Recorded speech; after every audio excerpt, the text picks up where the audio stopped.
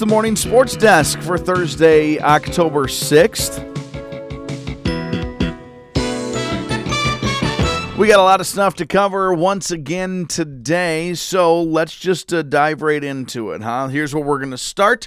First of all, we've got Park Region Conference Volleyball on the air tonight as the Verndale Pirates play host to the Wadena-Deer Creek Wolverines. Let's preview that matchup. Both teams out of the Park Region Conference, and Wadena-Deer Creek is tied for first place in conference play with a 4-0 record. New York Mills also 4-0 in conference play. Wolverines are 11-3 overall. They have a QRF value of 100.5 and are winners of 9 straight contests. It's worth looking at New York Mills as well at the top of the conference. They're 14-4 overall. They're actually tied with Henning with the most overall wins. The Eagles' QRF value of 68.1. They're winners of 4 straight. The Verndale Pirates are 1-3. So it's Wadena-Deer Creek and New York Mills tied atop the conference. Then Henning at 3-1. Then Sabika 2-2. Verndale, Bertha Hewitt, and Monaga are each 1-3. And then Pillager is 0-4. Verndale 1-3 in conference play.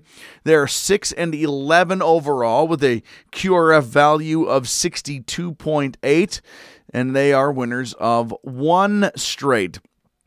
For the Wolverines, like we talked about, winners of 9 straight contests. As a matter of fact, their last loss goes back now, about a month to September 10th, where they lost 2-1 to Brainerd in the Sauk Rapids tournament. And, of course, Brainerd, an 8 out of Section 8 4A. So, one of the biggies. Breckenridge, Henning, Staples, Motley, Bertha Hewitt, Monaga, Barnesville, Annandale, Foley, Osakis, their wins going back. The loss to Brainerd. They actually opened the season with 2 straight losses to Pequot Lakes and Perham.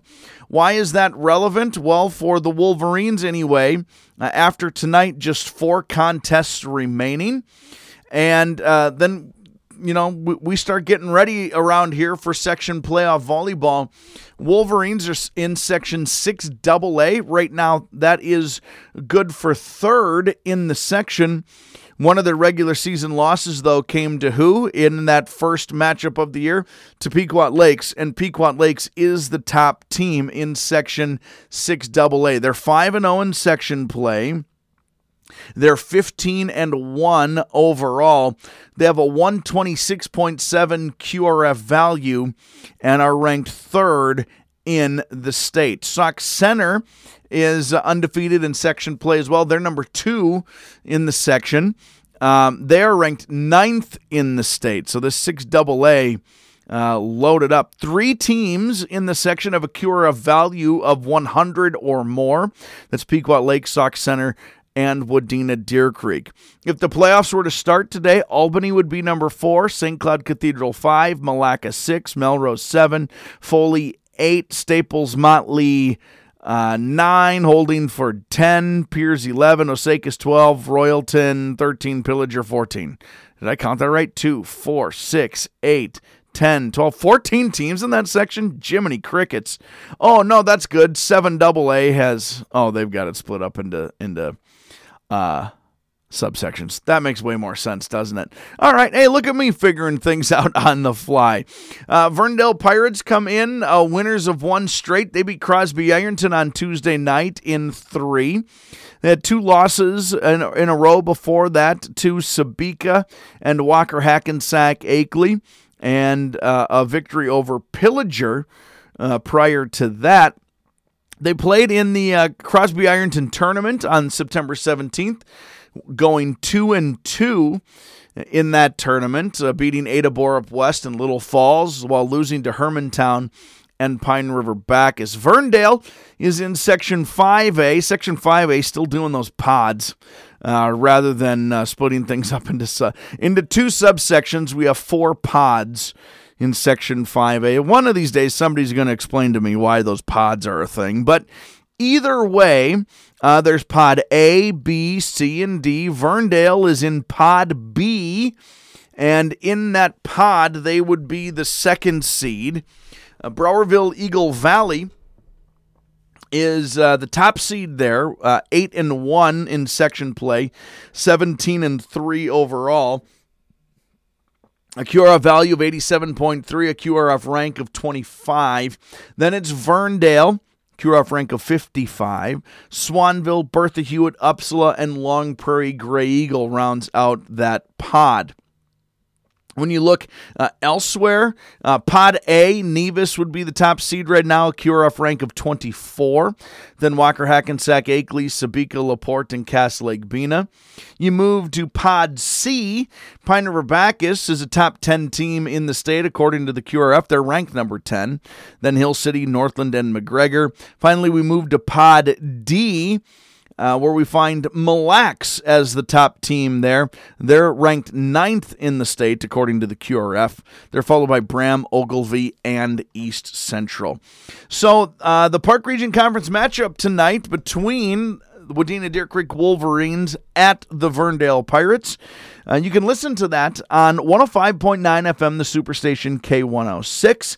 Scheduled for a 7:15 pregame and a 7:30 first serve. Let's move into, because it's Thursday, Pro Football Challenge presented by Warner Garage Door is on. And it's Thursday. We got to get our picks in. So make sure you do that. If you haven't played up to this point, it's okay, because there are weekly prizes at stake. But you want to get your picks in today before we dive headfirst into these games tonight and into the weekend. When you look at the standings, at least in our building, Dan leads the way with 38 points. Then it is CJ with 36. I have 31. And then Irving from Warner Garage Door rounds things out with 26. On our top 10 leaderboard, John Sari and Jeff Redning each have 39 points apiece to lead the way. Joining Dan with 38 points is Mike Lake, Jake Brockman, and Corey Bucher. With 37 points, it's Steve. Is it Auger? Is it Auger? I can never remember. And I apologize, Steve.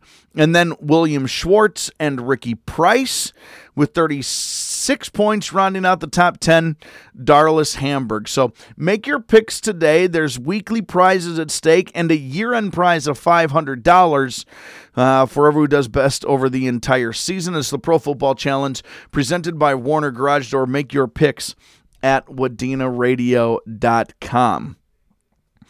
All right, yesterday we talked about Luis Arise and how he's been the one shining star on this Twins season, and how he needed just a few minor breaks to go his way to earn the AL batting championship crown.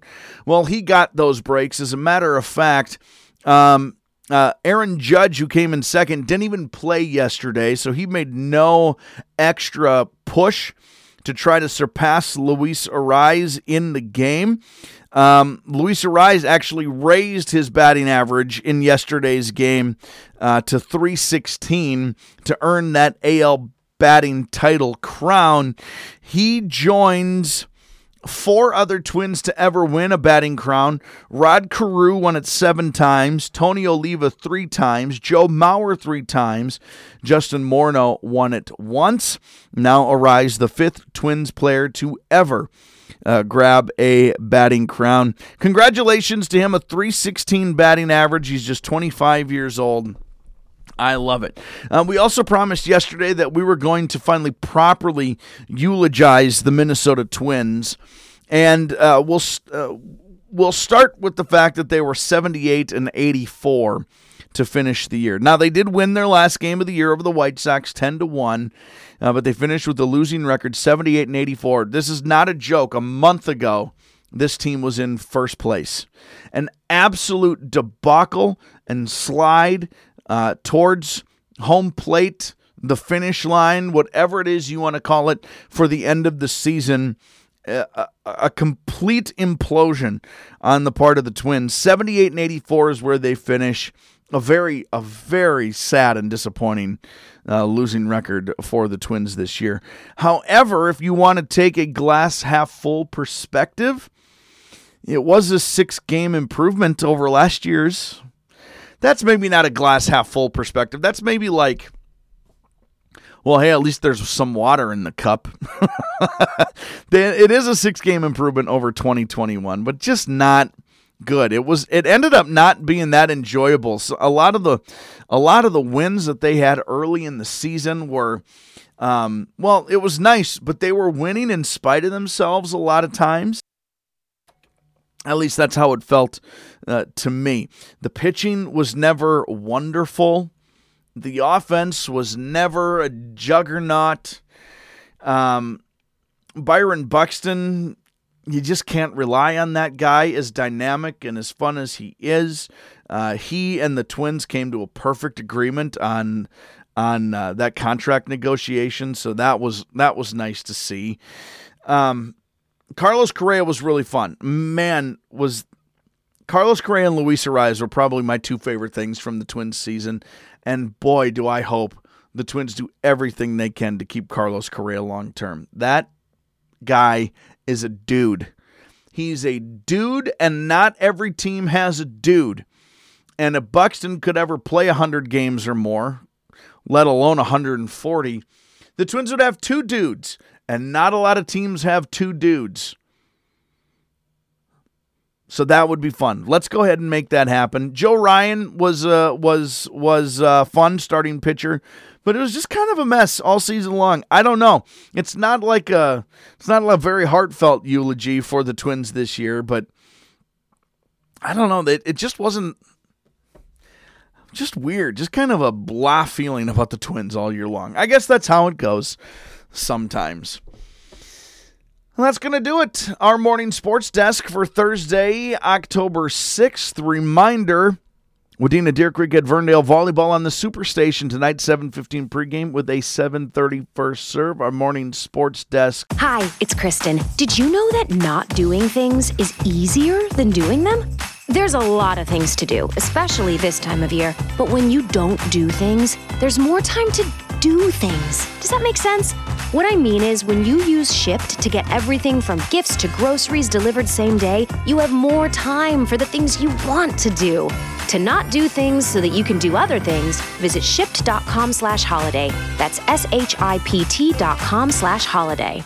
The Premier League soccer season is heating up. Turn to Betting Weekly English Premier League on the BetRivers Network for the best bets and analysis for this week's features. Subscribe to Betting Weekly Premier League today, wherever you get your podcast. If you're a tennis fan, you'll love Betting Weekly Game Bet Match on the BetRivers Network. Whether you're a bettor or just love tennis, you'll enjoy the in-depth analysis each week of the tennis calendar. Subscribe to Game Bet Match today from your favorite podcast provider.